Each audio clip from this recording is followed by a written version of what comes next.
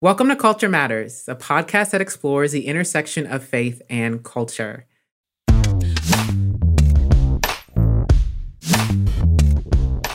I'm Elizabeth Woodson, and I'm here with my co-host Adam Hawkins and our producer David Roark. In this episode, we're going to do a cultural roundup and talk about our new president and some of the news around that, as well as the Pixar movie Soul. As of a few weeks ago, Joseph R. Biden is now the president of the United States. Trump is out, but the wake of Trump and his last few weeks as president are still around. I want to start our conversation here because as we talk about Trump and kind of how he left office, we have to talk about his impeachment. Y'all, what are we to do with this impeachment? That's a great question. What are we to do with this impeachment? The first thing I would say here is I was even having this discussion today with a friend that this is the type of thing that I hope as Christians we can just agree that we may have different opinions on and we can agree to disagree on. Like, this is just not one of those things that's clear cut. Like, if you're a Christian, you have to believe he should be impeached. If you're a Christian, you have to believe he shouldn't be impeached. Like, there's some room for variance here. And, I think that, I'm going to probably land a little bit more, not a little bit, but land in the camp of the need for impeachment. And I think, you could cite a lot of different things, but ultimately inciting the insurrection at the Capitol and what went down there and like what we've already learned, from different things that have come out after the fact that, there were some very specific plans, to harm, political figures and stuff like that. That was, it wasn't just a bunch of crazy people who were drunk and stupid and just broke into the Capitol. Like there was a lot more going on there. And I think the seriousness of that and the inciting of that from a president, in my opinion, very clearly warrants impeachment. And then that's why you should impeach. And then there's the bigger debate, like, okay, maybe he is impeachable, but I think what you see is a lot of GOP senators, many of which, would consider themselves Christians.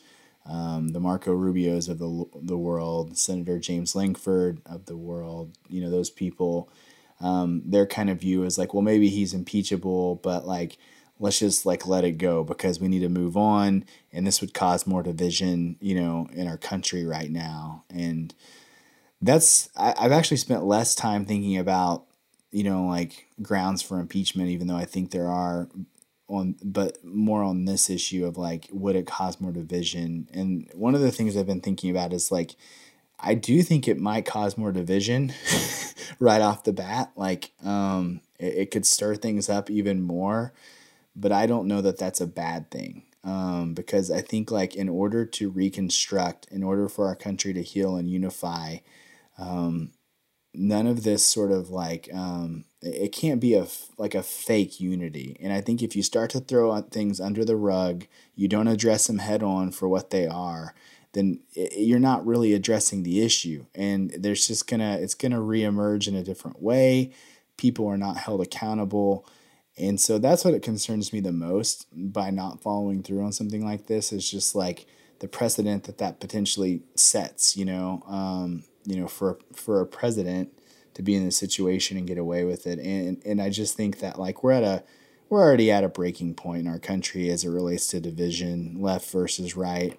And to me, what's a little bit more pain and what's a little bit more hurt if it gets to a solution and gets to some healing, real, genuine healing, then I think it might be worth that.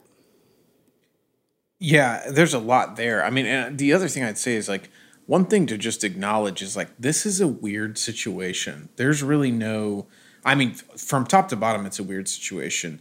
It's a weird situation because it's been since the War of 1812 that people stormed the Capitol, right? So that in itself is just very bizarre, and you would have never thought that would come from within in our own people doing that. Obviously, like Americans doing that before it was British doing that.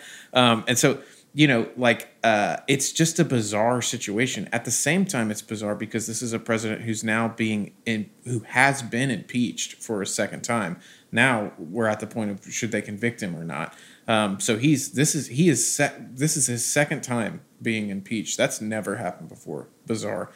Also, he is no longer president, and he's being tried in the Senate after being voted out of office. So it's strange, right? From a legal standpoint, it's really strange. Legal scholars on both sides. You can find legal scholars on the right and left saying, you can't do this constitutionally. And you can find legal scholars on the left and right saying, you can do this constitutionally. And the reason for that is there's just not a whole lot of case law that helps define what the Constitution actually says about this topic. So we're in weird waters. I mean, it looks like it's going to go forward. It looks like they are actually going to try him.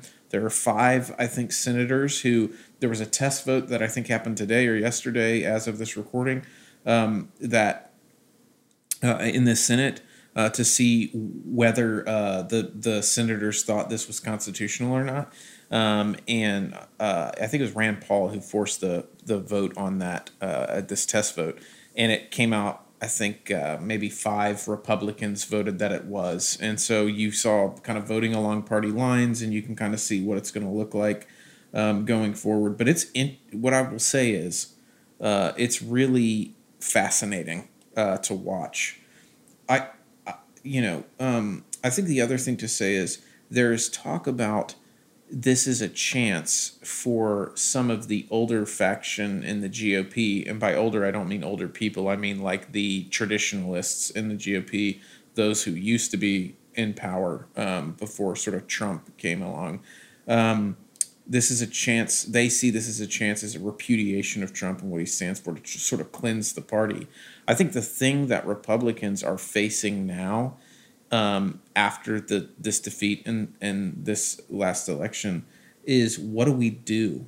Like what's it look like to move forward as Republicans? Just like after any loss in a presidential race, there's that kind of soul searching and those kind of things. But I think now more than ever, there's this question of, because there's a divide within the Republican Party itself, those who are true Trumpians, right? Like true Trump supporters, and those who basically backed Trump because it's politically expedient to do so, and they know they'll get voted out of office if they don't. Some of those guys, the latter, are seeing this as an opportunity to maybe we could use impeachment to sort of rid the party of these Trumpians. So, man, it's going to be really interesting. And to David's point, I don't think this will solve one way or the other unity or disunity. I think we're in for division in this country, whether Trump's impeached or not.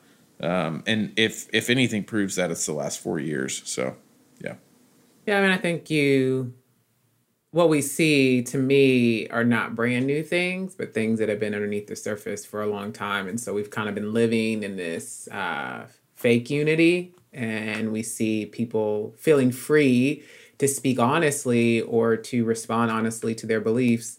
And so walking in division, I think you can't really heal unless you know how deep the issue goes. And so, I think the opportunity will come as we're able to address the real core root issues of ideologies that we've held to for a really long time as a country, and walk through those things. To me, it is accountability, because if there is no accountability, then I feel like we will see a reemergence of similar activities, or just a similar of approach of sharing voice and concerns in the future, whether that's in these 4 years or in the next 4 years. And I think history shows that when people aren't held accountable for these kinds of behaviors, that we see these attitudes show up in different ways. And so that we would honor history in that way, just as something's got to happen, even to a world stage. Like, how will we as a country handle what happened, and our global neighbors see us in doing that. And I think that's really important just for us here in the States and also our folks internationally. Speaking of that, President Biden has gotten straight to work. I feel like he had a party on Inauguration Day and then later in the afternoon spent the entire evening working. He has signed about 30 executive orders. And so some of these are on COVID, some of these are on climate, some of these have to do with abortion. And so we see kind of funding and affordable healthcare and all these things. What are we to make of these policy issues, their complexity, how we're supposed to think about them as Christians? Adam, kind of what do you think about some of the things you've seen come out recently with these executive orders? Yeah, I mean, I think the first thing to note, and I think this is really important, is Trump signed a bunch of executive orders. And so what you can't do is say, oh, man, this is just Biden power grab,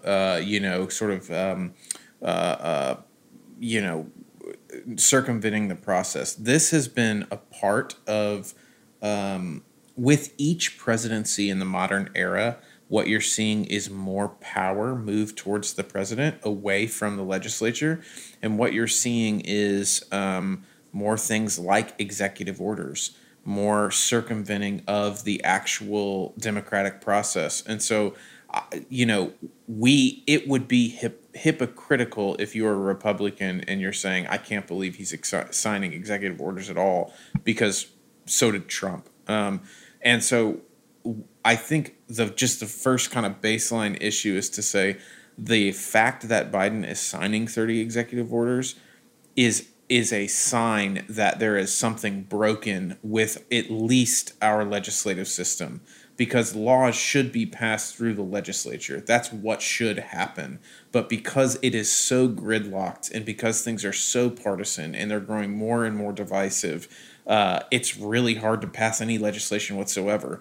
And so presidents now increasingly feel the only way they can get anything done is by signing executive orders.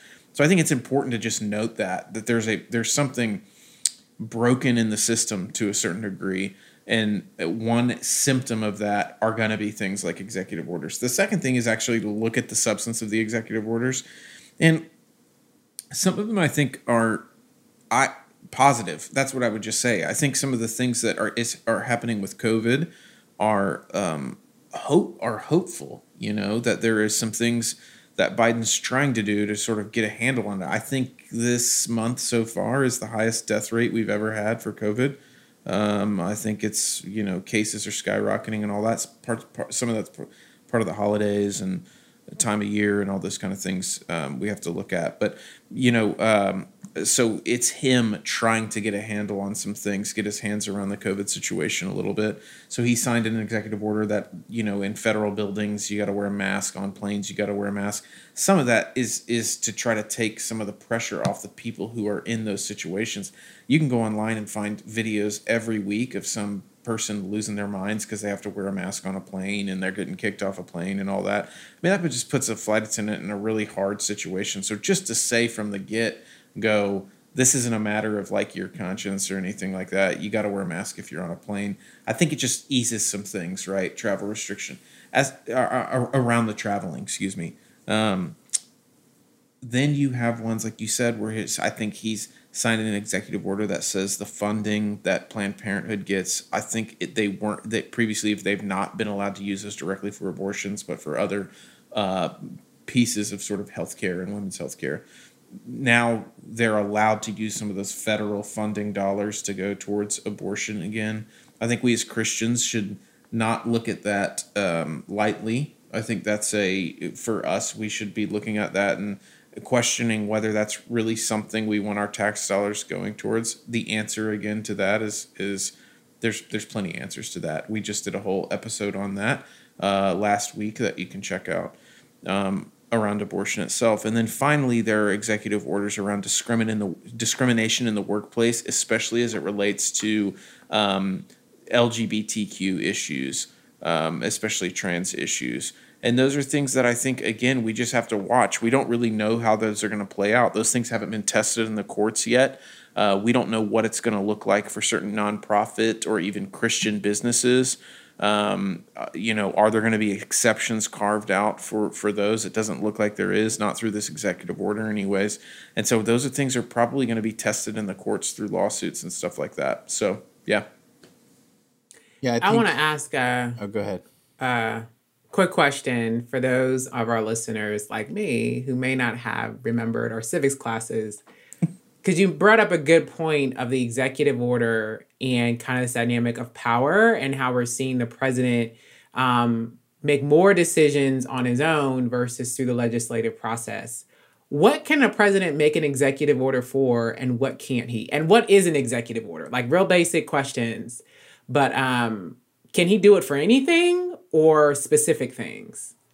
That's a great question, Elizabeth. And off the top of my head, I don't know what all the limits are. What I can say is typically the executive orders are limited to those things, are limited to executive agencies, meaning through agency power. So a lot of what happens with executive orders have to do with ordering agencies to accomplish certain things. Over time, though, these executive agencies themselves have grown in power and more numerous. So, for instance, agencies are things like the Food and Drug Administration, the Environmental Protection Agency, all these different agencies that carry out the executive powers of the government. The president can order them to do certain things. And so, again, they're typically limited to the executive powers in those executive agencies, but I am not 100% sure on that. What I can say is that I know they're not unchecked. So the Congress, the legislature, can override an executive order by introducing basically a law. They introduce a bill and vote on it. The problem, of course, is that a president can veto a bill, and that can only be overturned by a certain larger majority of the House overturning the president's veto. So it's a very hard process to overturn an executive order. They can also be checked for constitutionality in the Supreme Court. But in general, you haven't seen many be contested, at least not through the legislature. Yeah, and the one that I think will be, contested if he tries to pass it is that Hyde Amendment that you talked about as it relates to funding toward Planned Parenthood, specifically being used for abortion, which was a big one that Trump did.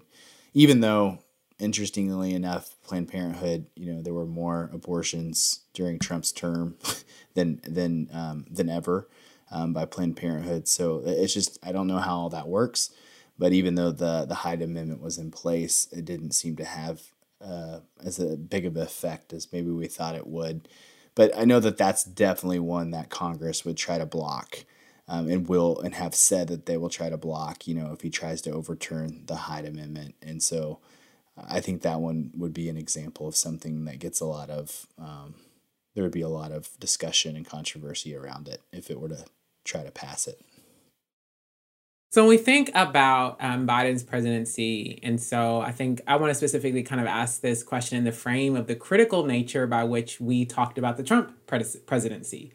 And so we know as Christians that we don't fit neatly on the left or the right. And so how should Christians approach kind of what we think about the Biden presidency? Are there things that we should be concerned about, things we should be paying attention to? How do we speak openly and honestly, and I think critically, that we should not, there are some people who are really happy Biden's in office. There are others who are not. And so I think that Biden doesn't get a clean pass in the same way that we held Trump accountable. And so how do we do that as Christians? Again, what are some things that we need to be concerned about or paying attention to with the Biden presidency? Well, I'm glad you mentioned kind of that last part, because I definitely think that there's going to be a temptation, especially from a lot of younger Christians, maybe who were really kind of fed up with Trump and frustrated about him. There's going to be a temptation to let Biden off the hook, I think, and end up doing the very thing that a lot of people have hated over the last 4 years. And that's like defend this guy, try to justify everything.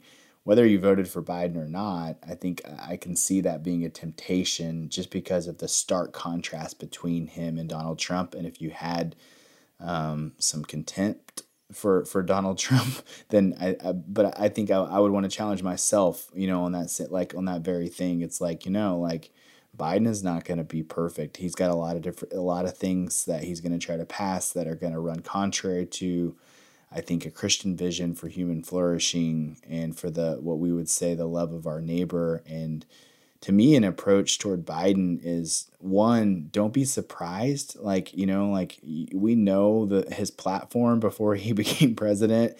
And we know the Democrat platform and like where we disagree and don't disagree. So I think Christians should try to avoid that outrage culture of like just being so frustrated and mad about everything, because like, this is the world being the world. This is not the church, and this is not the kingdom of God. This is a secular government, and we need to try to influence it and push for things that we believe are good. But so don't be surprised. I think affirm what's good, affirm what's bad. We were just trying to do that a little bit as we were talking about his executive orders. Like, one thing I want to already affirm that's good about Biden is like, I really like some of the stuff around immigration and that he's doing, stopping the building of the wall. He's protection for dreamers, the family unification situation where families were getting, pulled apart at the border. Like, he did a lot of stuff very quickly, which aren't even big things. Like, he's not saying that we're not going to have laws anymore around immigration. He's just trying to put some policies in place that I think, support the dignity of humanity in those situations, and and love of neighbor. And so I want to affirm those things. But there, this Hyde Amendment in particular, there's things like that are concerning, and I think it's okay to be concerned. It's okay to raise those concerns and hold him accountable. That's what we do. Like you said, Christians we're not a part of either of these political parties. I think we can vote one or the other, and I think we don't try to feel any need to then support that candidate and their party and justify it, but we just hold them accountable and we call it what needs to be called out. That's really good. I think one thing to remember, and it's along these lines, and we've already been saying it, but I think the height of the catastrophizing, and look, there's some really serious things going on, so I don't want to put it that way, but the way that we saw people talk about this, like, this is your last chance for democracy kind of language that was coming out, and a lot of Christians spoke that way. Both sides did, but a lot of Christians on the right were speaking that way, and a lot of people on the left were speaking that way as well. And it was like, if you vote, I'm specifically, and I'll just say it, like, thinking of like my taxes, it's like, if you vote for, if Trump doesn't win, it's over. And it's strange because there's been a lot of, like, even in the lead up to the inauguration, right? The election's over, all that. You had Christians coming out and saying crazy things like, God told me Trump was still going to be president, so don't worry, people. It's going to be okay. Somehow it's going to be overturned. There was a pastor in Frisco who got up in front of his congregation and said those kind of things, and it's like this almost apocalyptic sense. Churches will cease to exist if Biden wins. And on the other side, right, if Trump wins, that means, the world's over, our freedoms are over, it's going to be the worst thing in the world. And like, Christians sort of like, we don't have to engage in that kind of catastrophic thinking. We need to be realistic. We need to be able to, as you said, David, hold people accountable. We need to be able to be critical where we can be critical in a good way. I'm not speaking of that from a sense of cynicism or something, but we don't have to engage in that sort of catastrophizing around a presidential election, which means we can be free to not be fatalistic about. So with Biden, we can say, yeah, that's good that he did that. That's wrong that he did that. With Trump, you can say, it's good that he did that. It's bad that he did that. I mean, some of Trump's policies around China, those are good things. Look at what China's doing right now with Uyghur Muslims. Look at what's happening there. There are things that are happening, ripping off basically all of our intellectual property. If you know anything about that, they basically just you've all seen the movie where it's like, whatever, like Transformers is coming out, and then for some reason there's an exact copy of Transformers in China or something like that. Like, we laugh at that, but they've done that with our technology. There's been a ton of corporate espionage and those kind of things. Like, there was good things happening there. We can say that. Like, it's okay for us to kind of be free to commend where we need to commend and to hold accountable where we need to hold accountable, because we do not think that our future hope, our present hope, does not reside in a political party or in a political office. It just doesn't. So, in the kingdom of God, the things that God has begun since creation have not been thwarted by regimes or governments, both in the United States and globally. Like, he's still pushing forward. And so that we exist actively in our political system, informed, educated. Again, we can be, I think everybody has the propensity to be caught up in bad information. And so I think to walk in humility on wherever you fall on the side of the line, but also I remember from our interview with Justin Giboney, and he talked about how our vote on November 3rd is not the end all be all. Like, we're called to hold our political officials accountable. And so that's a continuation, like you were talking about, David, of involvement in our political system. But to lighten it up just a little bit, I don't know if any of y'all got new mittens, because you saw some really great mittens in a meme. How about that Bernie Sanders meme of him at the inauguration, or literally him in every other place in America in his chair at the inauguration? The only thing I have to say is that there are days where I'm on social media and I'm like, why am I on here? This is making me an angry person. Is this good for me? And then a Bernie meme comes out and I'm like, this is why I stay. This is why I stay on Twitter, because this brings a lot of joy to my life. I don't know. The meme was great. That's all I know. Elizabeth, I'm always amazed. I'm always amazed at people's quickness. I'm like, how did you do that? I guess it doesn't look wonky. He looks like he actually belongs in the places that he's in on all these photos. And yeah, I've always think that with memes or people who like make video clips of stuff that's happened 20 minutes before and it went viral. I'm like, what are y'all doing with your lives? I am not on social media. And I saw it a ton, not even being on social media, because people had to show me. Honestly, you guys, I know this is probably just my weirdness, but I felt bad for poor Bernie. I was like, he looks cold. That he's got crazy mittens on. I don't know if it was cold up there, but I'm like, this. Look, I am not that old. I'm almost 40, and I am like, I can, if I have to go to like an event of any kind and be uncomfortable for a small amount of time, my anxiety level just increases. And that poor guy had to like sit out there for hours, I don't know how long, and sit in the cold. And that's all I was thinking about. But I guess he's from Vermont, so he's used to it. But yeah. He dressed Plus for the occasion. That's all I'm going to say. Yeah. Plus, there are like dozens and dozens of like videos and photos of him wearing those mittens and that coat at rallies and stuff. So I'm not sure he had I think that's like part of the Bernie uniform. Okay. But also, like, he did it in the end of the day. He slapped it on a sweatshirt and sold it and gave all the money back to, I believe it was like, is it Meals on Wheels? Is that what it's called?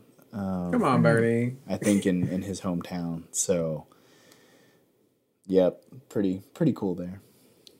Again, that he put it on a T-shirt and he sold it. Like, I feel like it happened yesterday, and he's already making money off of it. But that's neither here nor there. True. That's amazing. Just a quick side note. Did anybody listen to Amanda Gorman's poem from that day?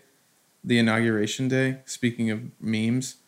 She is like a junior poet laureate, like a 22-year-old person, regardless of your political affiliation. Like, it's pretty incredible to watch. There's a lot said about the next generation and young people and, the whatever, millennials were castigated forever, and now Gen Z is like going to be the, if you read any of the of us old snotty people writing about them, they're going to be like the worst people of the worst generation of all time. But to watch her and to listen to her vision as a hopeful vision for America was something that was interesting and unifying. So I don't know what you guys, what y'all's take was, if you saw it or didn't see it, but yeah. And I thought it was beautiful. Yeah. Mm-hmm. Yeah. Well, I guess there was not a lot to say about that. I thought it was beautiful too. Well, hey. I mean, I think it speaks to, I will say this, I think it speaks to an effort that President Biden made to be intentionally hopeful at his inauguration. And so I think she spoke life. Like what she said, how she said it was super intentional. And I think creating this, what many people feel has been missing, which is we are experiencing a harder season as a country. We need hope. And how do we move forward? And so, I think she really just did a beautiful, expressed in a beautiful way. And then just her own story of struggling with speech impediment, it kind of just adds all the more to what she was able to produce. But it was beautiful. If you haven't watched it, you need to watch it. That's what I'm saying. It was a viral moment that was worth watching. That's all I'm trying to say. Regardless of political affiliation, you could watch it and there was something viral about it. So it was great. The Pixar movie Soul. I really enjoyed it, but I'm going to save my opinions for last.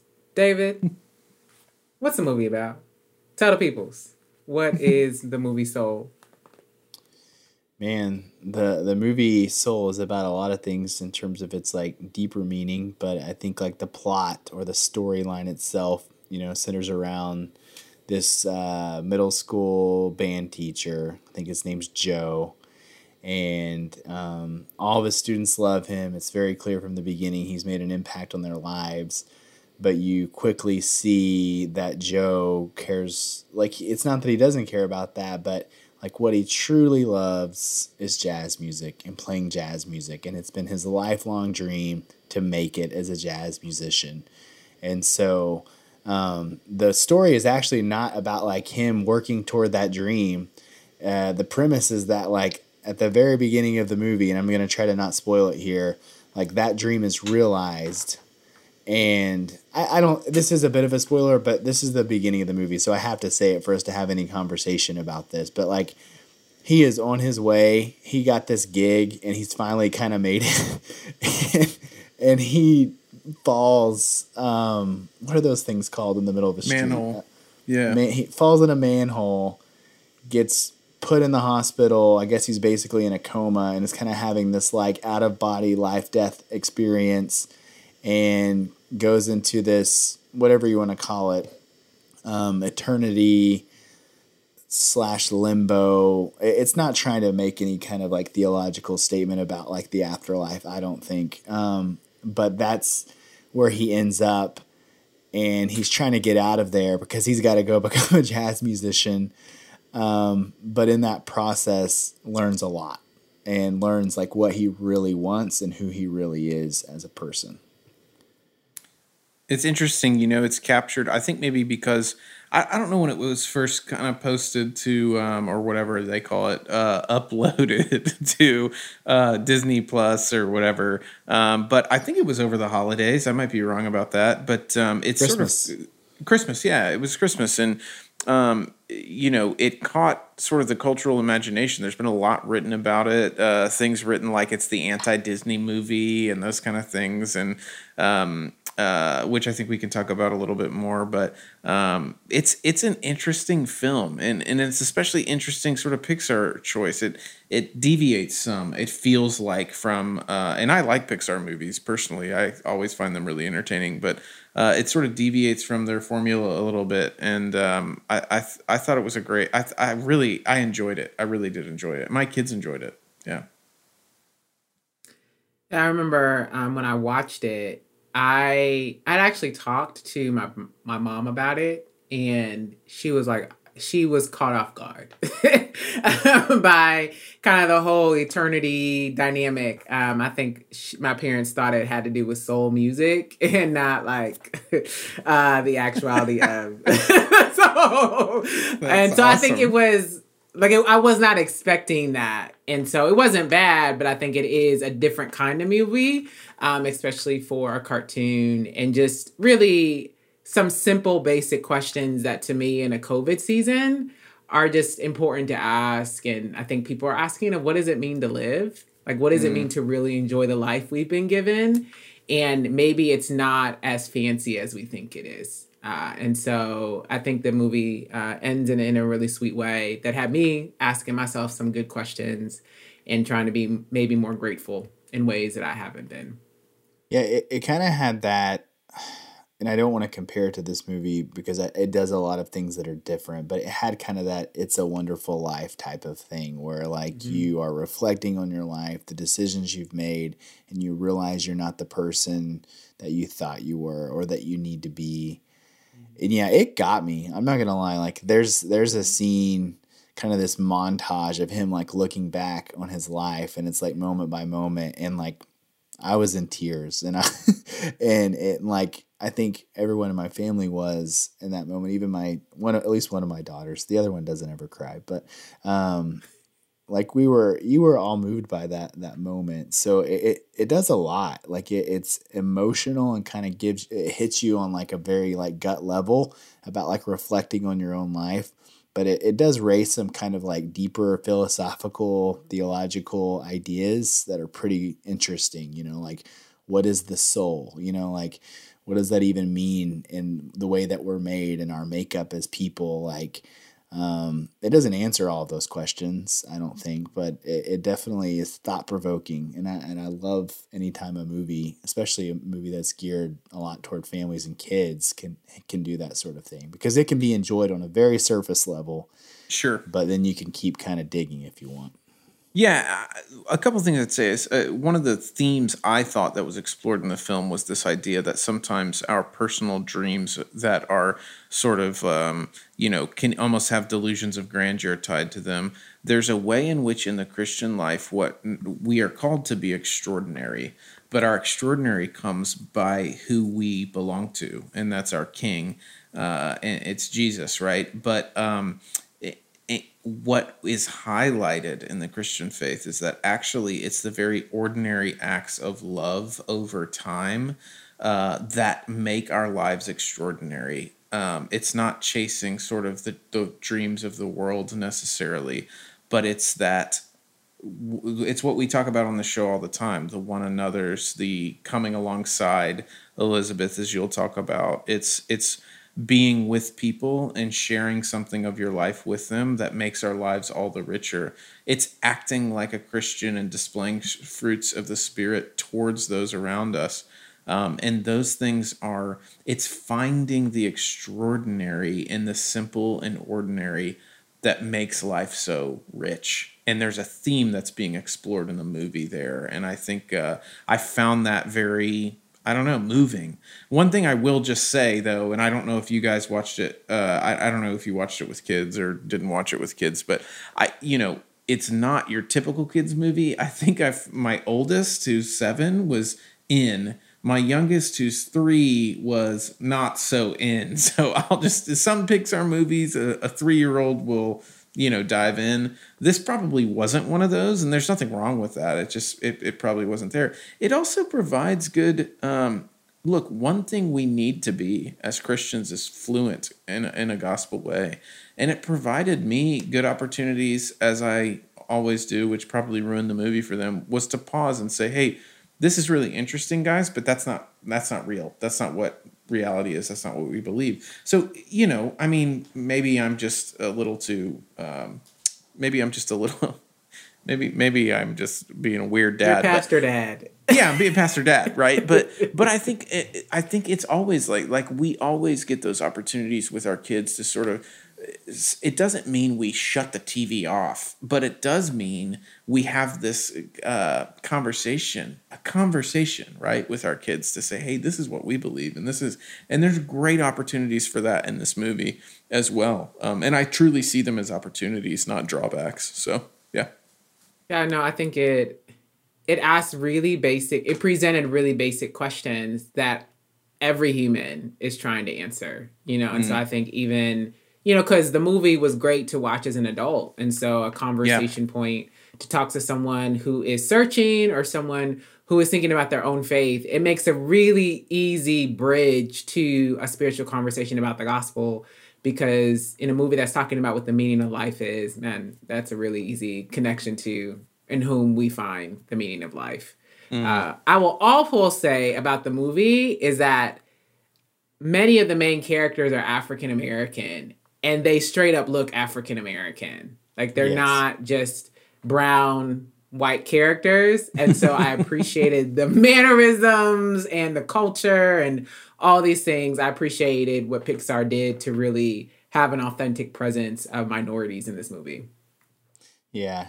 And I think even the way that, some of like Black culture was explored in some pretty cool ways, like with the barbershop experience and some things like that, that were pretty fun. And honestly, just like things that maybe some kids will have not ever been exposed to and see for the first time and kind of get a glimpse of that. And it's pretty cool. But yeah, I was the whole like finding your purpose, striving towards something. It was cool because it connected with me, but also my kids, because I don't know, like Adam, I know you have kids. My kids are talking all the time about like what they want to be when they grow up. And I'm like, why are we talking about this? You're 7 years old. Like, but I want to be this. Like, I feel like it's almost a daily conversation. And so this was like a great opportunity to just be like, hey, whatever you want to be, it's not going to make you happy. Like, let's just go ahead and deconstruct that thought right now. Like, you think you're going to grow up and it's going to solve all of your problems to achieve this thing that you want to achieve. I want you to achieve that. That's really cool. God could use that in amazing ways, but that's not going to, bring the happiness that you're really longing for. And so, it's no surprise. I don't know if you guys know this, but Peter Docter, the director, he's an outspoken Christian. And he's made a few different, done a few different interviews, like with Christianity Today and a few other publications where he put it out there that he's a Christian and that influences maybe in some indirect ways, but the way that he makes movies. And so I'm not surprised by that after watching this movie and a lot of its takeaways. So. No, that makes a lot of sense. It's definitely, it's enjoyable. The music is great. And if you've got 2 hours in a Disney Plus subscription, it is worth your time to just have just a kind of a good carefree moment. And then at the end, I think you'll be asking yourself some of the same questions that David and Adam and I have been asking ourselves after we have watched it. It was definitely worth an afternoon for me.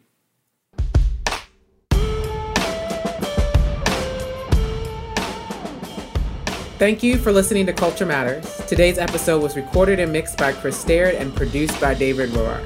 If you like what you heard, please give us a great review where you listen to the podcast. Also, follow us on Instagram and support our Patreon page at patron.podbean.com/Culture Matters. Thanks and God bless.